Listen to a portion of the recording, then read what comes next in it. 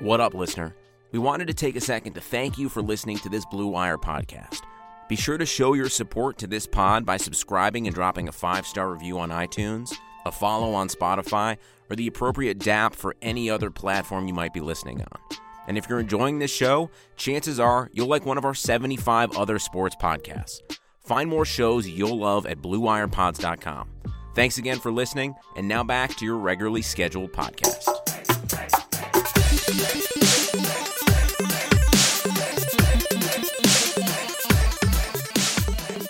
Bonus level.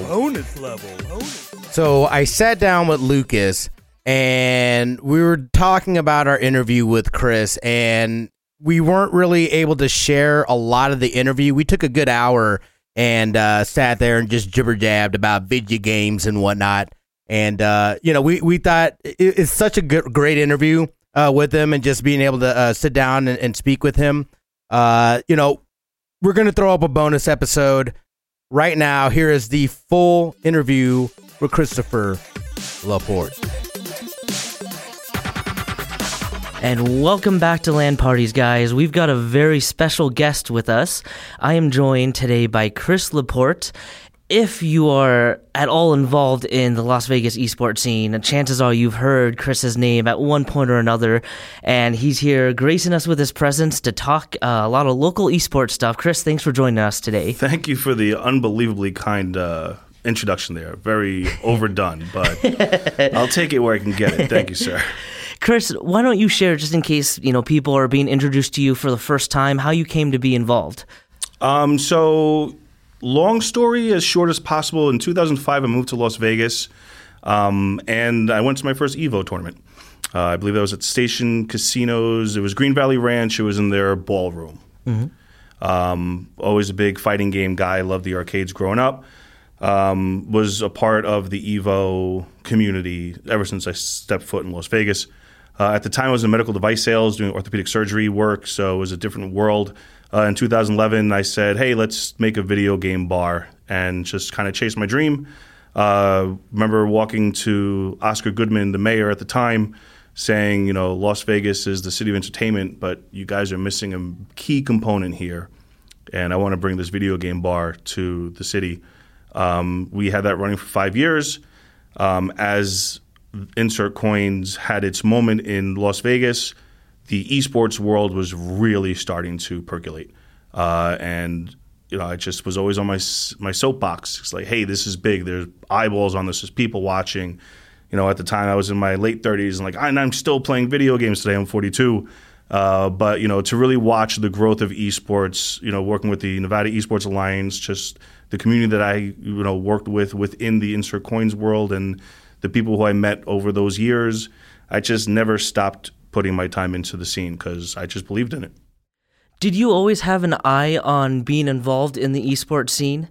So only because I was always playing in arcades, like the EVO tournament, and we kind of touched on it earlier, like what is esports with I'm doing my air quotes, and while the FGC is for me competitive gaming, I believe that there's a market clearly because number one, I have fun doing it. I see so many other people having fun doing it. I saw money get exchanged at Insert Coins from people playing each other, so they were betting on it. So it's like, hey, sports, and then on top of that, just to see League of Legends and Dota and Counter-Strike Go, the main staples of esports, to get more and more awareness in the States, I said, oh, okay, wait a minute. This is a thing. When you saw League of Legends in Madison Square Garden in 2013, maybe, it was like, hey, okay, I'm not the nerd that everyone thinks I am. Now am I? And then to see those events come to Las Vegas, we had League of Legends here. We had a DreamHack here. And I'm excited that it's here. And just the more that I get an opportunity to talk to, new faces who are in the scene, it's just like, hey, I've been doing this for a really long time. I believe in your crazy idea. Let's get this done. But I'm also going to be the one that says, but let's keep it in perspective and let's get to this goal properly. I know a lot of people loved Insert Coins. I loved Insert Coins. To go from that a little more to the consulting side, was that a pretty easy transition? Yeah, it was. And I'll tell you how easy it was. After Insert Coins closed, it was 2 months later, Pokemon Go came out. And when that game came out, I was making phone calls like, all right, I got to find some new hustles and some side gigs. And all of a sudden getting phone calls, hey. So this video game thing you're talking about, my casino just became a Pokemon stop. How do I do this? And I was like, hold on, slap a name on the thing, reset your expectations on gaming, reset your understanding of video games, reset consulting. And then after that, it just became let's show the city of Las Vegas how to really capture this market. And most importantly is to, and I say this a lot, and I'm not afraid to say it, is that you have to do this the right way. And if you're coming at this from the wrong direction, it's just not going to work. And Vegas is a city of what I like to call mass adoption. When something is mainstream, it's big. But if something's growing to something, it's a really challenging city to capitalize off of. But the more I got to talk with different casinos, and, again, I like to bring up the Nevada Esports Alliance a lot because it helped us really start having conversations with multiple facets of Las Vegas where it was, oh, this isn't just that thing I heard about. Now I kind of understand just how much is involved in it. Speaking of the Nevada Esports Alliance, I know talking to Seth a lot with them, something I hear a lot from them is making sure that everyone's having the same conversation at the same time. How big is it to have that conversation all together rather than have it all be that fragmentation? It's still in development, how many esports conferences have been in town now, right? Like how many esports events have come to town and may not come back because, we still haven't quite found that footing as to everyone's on the same page. But at least there's more people listening, and that's what's exciting. Before it was just 5 or 6 people saying esports is huge because look what Riot said in that Inc. magazine where they're company of the year. So esports, where now it's okay. We've seen Activision Blizzard have their somewhat of a stumble. We have seen, events come to Vegas like H1Z1 that came in. I'm pretty sure no one wants me to even bring that point up that it came and went. So at least now there's a lot of good people with the experience and have kind of seen that it's not just throw money at it and it'll work. It's find the right people in the city, find the people who know the right people outside of the city and work as a community, which is a word that has been forgotten about as of late. And then esports can continue to grow. You mentioned it before, Las Vegas is the entertainment capital of the world, at least it likes to call itself that. Is there, what are the inherent advantages to a city like Las Vegas in terms of esports? And are there some disadvantages that are unique to Las Vegas that other cities don't have to deal with? Yeah, I would think, and let's start with the positives, is that everyone knows Las Vegas. The other thing is that Las Vegas just has so much exposure. You can do a great event, which is happening right now in esports in cities like Atlanta or just San Jose, just different cities that have a strong tech community, which is what makes those cities very strong because you have a inherently just involved community when, we produce video games here too. So of course there's going to be an esports scene. But to come to Vegas and do that, then it's exciting. Our esports arena is really big. Ever see an untucked button down? They look bad. Why? Because they weren't meant to be worn that way. Thankfully, there's Untuck It, the original button-down shirt actually designed to be worn untucked. No matter what your size is and your shape, Untuck It shirts always fall at the perfect untucked length. With more than 50 fit combinations, Untuck It shirts look great on tall, short, slim, and athletic guys of all ages. Ryan, I've tried some of these shirts. It is a godsend. Let me tell you something. There is nothing worse than being in that meeting and realizing that your shirt has somehow come untucked and then it just looks awkward as heck. I love these shirts. You can choose from styles like wrinkle-free button-downs, super soft flannels, outerwear, and more. With Untuck It, your shirts will never look baggy, bulgy, too long, or too big again. And their website is so easy to use, they even have a whole page devoted to helping you find your perfect fit. So whether you're shopping for the perfect gift or just trying to craft a smart, relaxed style of your own, Untuck It is the way to go. Visit untuckit.com and use the code BLUE for 20% off at checkout. That's UNTUCKIT.com, promo code BLUE for 20% off.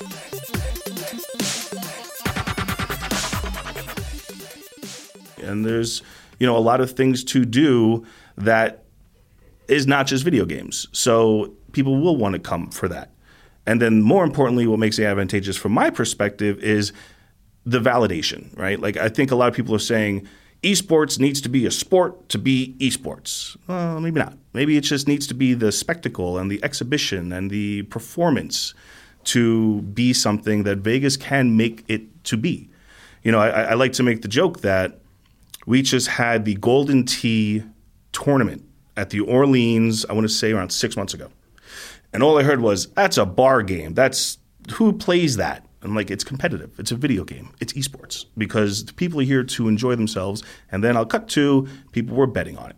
So there's a real opportunity in Vegas to take just a bar game and then it's a giant circuit tournament. And there's all these new growth that's coming from it because it happened in Las Vegas. It's not necessarily going to happen in, like I said, San Francisco. Right. Now, the disadvantages is, you know, the reality is cost. The city of Las Vegas has become kind of expensive for, you know, an esports event because let's just be real about it. We watch esports on Twitch for free. There's a lot of things that we do that don't cost very much, and we play with microtransactions and spend $10 here on DLC, and that's, you know, those are costs that we find value in. That's not that much. But I remember when Evo even charged $50 for the Evo finals for the first time 3 or 4 years ago, and the internet exploded. How dare you? And, you know, it was a learning process. It was normalization. It was growth, and it became something. But at the same time, hotel rooms can be expensive, and you see 3 or 4 people shacking up in one hotel room because it's still kind of a young crowd. But, you know, as we see more of a maturation of the scene, I do think we'll see, you know, some more of an understanding from the casino to say, all right, let's kind of create the better mousetrap and, you know, just do things that are a little bit more just a little financially reasonable because it's expensive to come to Vegas. You know, one thing that fascinates me is, you know, every city has those community places that build the grassroots at the grassroots level. You know, what makes Las Vegas unique is they think of the Strip. And what do you think of the balance of the kind of big budget, you know, go for broke spectacle stuff that these big companies will want to do, and how that can balance along with the community centers off the Strip? I always go back to the fact, and I'm very lucky that I fell into the fighting game community just because I grew up on Street Fighter 2, right? I look at my son, he's into Fortnite. He's 9 years old, so don't make fun of him, whoever's listening. He's good. And now I'm a sports dad, like my son's great. But the reason why I make that, you know, kind of joke is that I grew up in the arcades, and there was a very strong community-based thing. Today, what's fascinating is I'm watching my 9-year-old son have his own community online as well. They're the kids that he goes to school with, and he has this time where he's talking on his, you know, online. I didn't have that when I was growing up, right? So where are these communities being built is what's really the better question, because they're being built online. And we do have great local spots, and I always, you know, tip my hat to Press Start Gaming because, you know, those are my people. Mm-hmm. And there is value for them because they help to bring that authenticity that is so missing from these larger than life, throw money at it, make it a big spectacle, but it doesn't really resonate because it's not, you know, the people that we've put all these years in. And at the same time, there's a younger crowd that they don't understand this at all because they only know Twitch. Mm-hmm. And it's a fascinating observation when we look at where's esports 10 years from now? Is esports 20 years from now? Is it the grassroots of efforts? Of course it is. But I do think that we're overlooking just how much is happening just online and the normalization of the socialization of like these video game communities. I didn't talk about Street Fighter to everyone in school growing up. Right. Everyone's talking about video games in school today. You just did an event where there's 130 high school kids came out? Yeah, the Silver State Smash on Saturday had 100, and I think I just brought up the numbers, 145 as their official count there, and all high school students.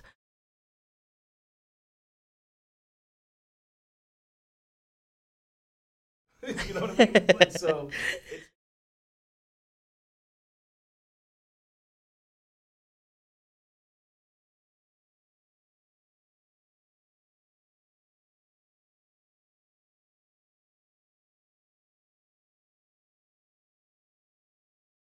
you know, locally, we do have a pretty thriving esports community, I would say. You just mentioned it this past weekend. Any particular weekend, there's going to be tons of events out there. And you do look at an event like the Silver State Smash, aimed at high school students, almost 150 people out there. What do you see? What do you think when you see these events and seeing the health of these events that are going on? No, I think it's amazing. In 2005, when I came to Las Vegas, the only thing that was happening was EVO. I'm sure there are other things happening, but it was things that were, grassroots. It was just communities coming together. Now we have, big money saying, let's hold this thing and do this thing and see what this thing can do. And it's for me, it means everything because, again, there's the normalization of my son growing up in a world and your daughter growing up, in a world where being a gamer is really just awesome. And we don't even have to get into the esports side of it. That's the hyper competitive version of it. Great. That's not yet where in my personal opinion, I don't believe that that's where the rest of the states is right now. But it's really close if you're getting 130 kids at an esports arena in a casino and this thing is happening. And it's not just happening in Vegas, right? I mean, how many other cities are seeing thriving high school and college esports teams?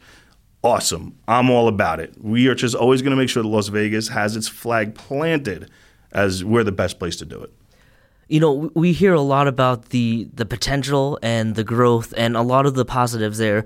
What's the biggest danger? What are you most scared of seeing esports head down that might kind of stall some of the progress we're seeing? I think it's happening right now, and I'm so happy it's happening. Like, I'm literally on the sidelines cheering on the absolute destruction, like in Fight Club, right, where you're watching that building come down. Just the Overwatch League, right? If this is no longer seen as, $25 million for an esports team is worth every penny, most gamers, people in this room knew, yeah, probably not, right? It was just way too much money being thrown at it for this runway to one day being something. Now, do I get upset about it? No, I'm glad it happened because it, again, validates what we've been trying to do for so many years. And that much money coming into it did allow for a mistake like that to make, right? So some people don't get a second chance because of how much money came into it, thanks to maybe some pretty shiesty prospective, papers on how much money esports will make for everyone. But wow, thank you that it happened because maybe Overwatch League doesn't succeed, but I'm watching Call of Duty this weekend, and wow, that's a pretty strong coming out the gates. Is it still worth $25 million? No, I don't think so. But it had a pretty strong, coming out of the gates when it's not really seen as an esport per se, but maybe it's North America's esport because let me just really word vomit. In the past 10 years, 7 of those 10 years, a Call of Duty title was the number one selling title. Mm-hmm. Well, guess what? That means there's a community out there. Maybe it's not as organized as some of the ones that we grew up around, but that means there's people out there who play. Mm-hmm. So while I was frightened about, oh no, if the Overwatch League falls apart, what are we going to do? It was, oh wait, to the people who invested in that was pocket change. Like, yeah, here's some money. I have a football team and a baseball team. I'll do an esports team. Oh, it didn't work? Don't worry about it. We'll put some more money into it until it eventually works. It's going to eventually work. I like it. I know you're a busy guy, but what's in your future this year? What are some projects that you're most excited about personally? So I'm most excited about the fact that, the consulting work that we're doing, there's going to be some very cool events that I'm working on right now that we'll have announcements about soon. But that's for other people. I'm really focused on 2020 is the return of Insert Coins. I want the Reset Lounge to come back, to be a thing, and the Insert Coins concept to come back. I saw it was people tried to copy it, and it always missed the mark. And there's a lot of reasons why, and I'm not going to say why those reasons are. But if you're a gamer, you know why those reasons happen. And I'm just going to go back to authenticity, is key, and community is the other key. We built those things right from the ground up, and we're going to do it again with Reset, which I'm excited about. But until that time happens, I'm just really focused more on just putting more of a spotlight on not just esports, but the general gaming culture as a whole. Mm-hmm. Because I heard you guys love The Last of Us. Mm-hmm. And The Last of Us 2 is coming out. And I can't tell you how many people I have presented that game to who never played a video game. And it's an easier sell now to go to a general person who doesn't normally even talk about it and say, oh, I do have a PlayStation 4. Yeah, I'll try that out. Cool. Games like Journey, right? That's my therapy. I had a bad day. Give me 40 minutes. I'm playing Journey. Then I tell people I do that, and it's no longer, oh, you're what? What are you talking? Oh, yeah, no, I had that same thing happen to me. As more of these conversations happen, as video games are seen, we know how big the numbers are. That's cool. But as we start seeing it as art, as we start seeing it as, the just new ways of expressing and kids being able to build their own games. I mean, the indie game scene, we didn't even touch on that. The indie game scene has proved how big this market is, just going to continue to grow. And it's more, I want to just keep pushing people who love video games as much as I do. I know I'm not the only one. I'm in this room with you two, for a total of 3, and we're everywhere. It's just... I personally want to keep seeing more people have that conversation. Is there anything else you'd like to add right now, Chris? I just love what you guys are doing. And whoever is listening on the RJ, thank you for making this happen. It's vital that we have support from guys like you. It's such a big deal that I will, again, here's my soapbox. I was in front of the Las Vegas Review-Journal. I was in front of the RJ too, probably some 5 or 6 years ago. And it's like, start talking about this. And I can't thank you guys enough because you guys are talking about this. Keep talking about this. Oh, well, thank you for joining us, and we'll love to talk soon. I'll be back. All right, thank you.